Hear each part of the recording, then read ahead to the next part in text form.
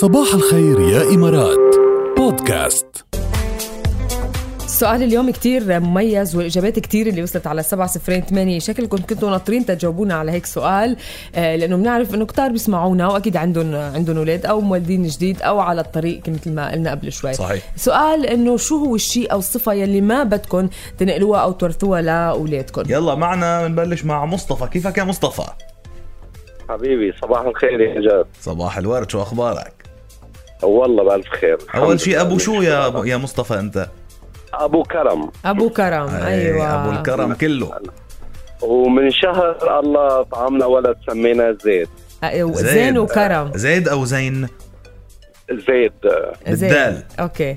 الله يخلي لك إياهم وتضلك فوق راسهم أنت وأمهم طبعا. الله يحفظك الله يحفظك. بس المشكلة ولد برا، أنا هون وهو في بلجيكا. ما شفته بعد. لسه ما شفته. إيه. لسه ما شفته. نعم. ألف الحمد لله على السلامة، إن شاء الله بتشوفوا عن قريب كمان. الله يجمعكم قريبا. خبرني شو كرم وزيد شو ما بدك يورثوا عنك أنت صفة؟ الخجل. الخجل. مصطفى أنت خجول؟ كتير. بس يعني على ما يبدو انه ما بتخجل، طالع معنا على الهواء. في ناس بيخجلوا حتى يطلعوا على الهواء معنا.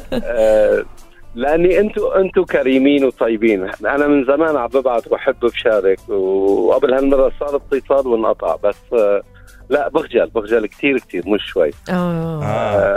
وما بريد اورثها لاولادي، ومن امهم ما بريد يورثوا العناد مثل ما انت ما بتحبي يورثوا من ايدي. انا ما بحب يورثوا من امهم.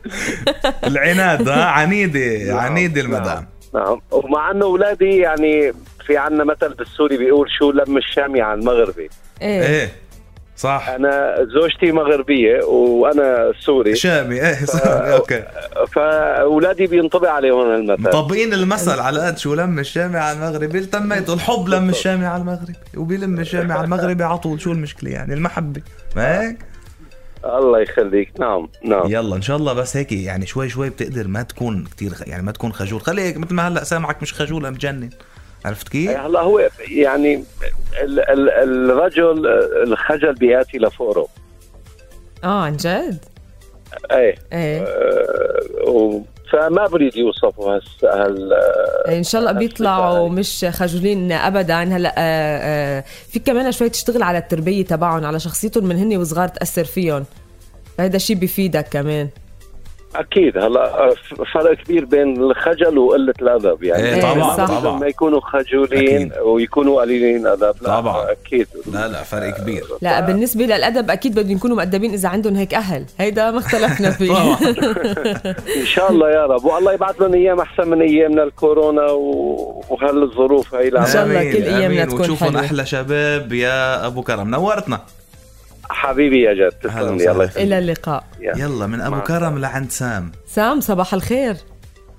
صباح النور. كيفك؟ خير.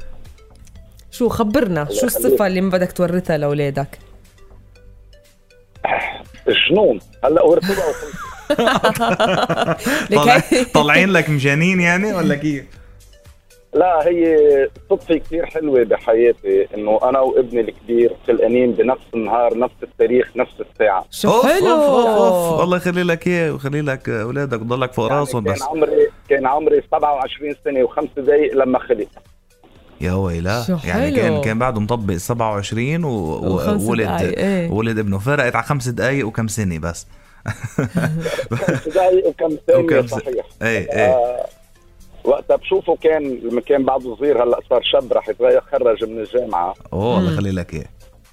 ايه عم بيلعب. كنت قلها لأمي انه لو مسجل حياتي فيلم فيديو عم بحضرها قدامي. واو هالقد بيشبهك بكل شيء، بالمشي، بالمخلق، بالمنطق. بس الجنون كيف يعني؟ الجنون انت قال لي تحت الهوا سام قال لي ليك انا عقلاتي شغل ايدي. يعني اللي بيطلع على راسه بيعمله. المهم ما يأذي حدا. هيدا المهم. برافو عليك. بس المشكلة هون ما فيك تلومه على شيء طلع لك. يعني ما فيك تقول له شيء ابدا. مش بس هيك، صرت بتوقع تصرفاته انه هلا بده يعمل هيك. منيحة هيدي منيحة بتتوقع قبل تاخذ احتياطاتك. نورتنا يا سام. ثانك يو. الله يحميه. إلى اللقاء. باي باي. ما بيحلى الصباح إلا مع راكيل وجاد بصباح الخير يا إمارات، برعاية بطاقات الخصم والائتمان من بنك الإمارات دبي الوطني. يا عمي سمعونا بقى شو رد وائل جسار، بعتت لنا هويدا، ما نحن عارفين انكم ناطرين كتير عم نشوقكم، فقلنا من اجله شوي نعمل يعني تشويق سسبنس. ايوه على ما يبدو دمه خفيف كتير قد ما بدك.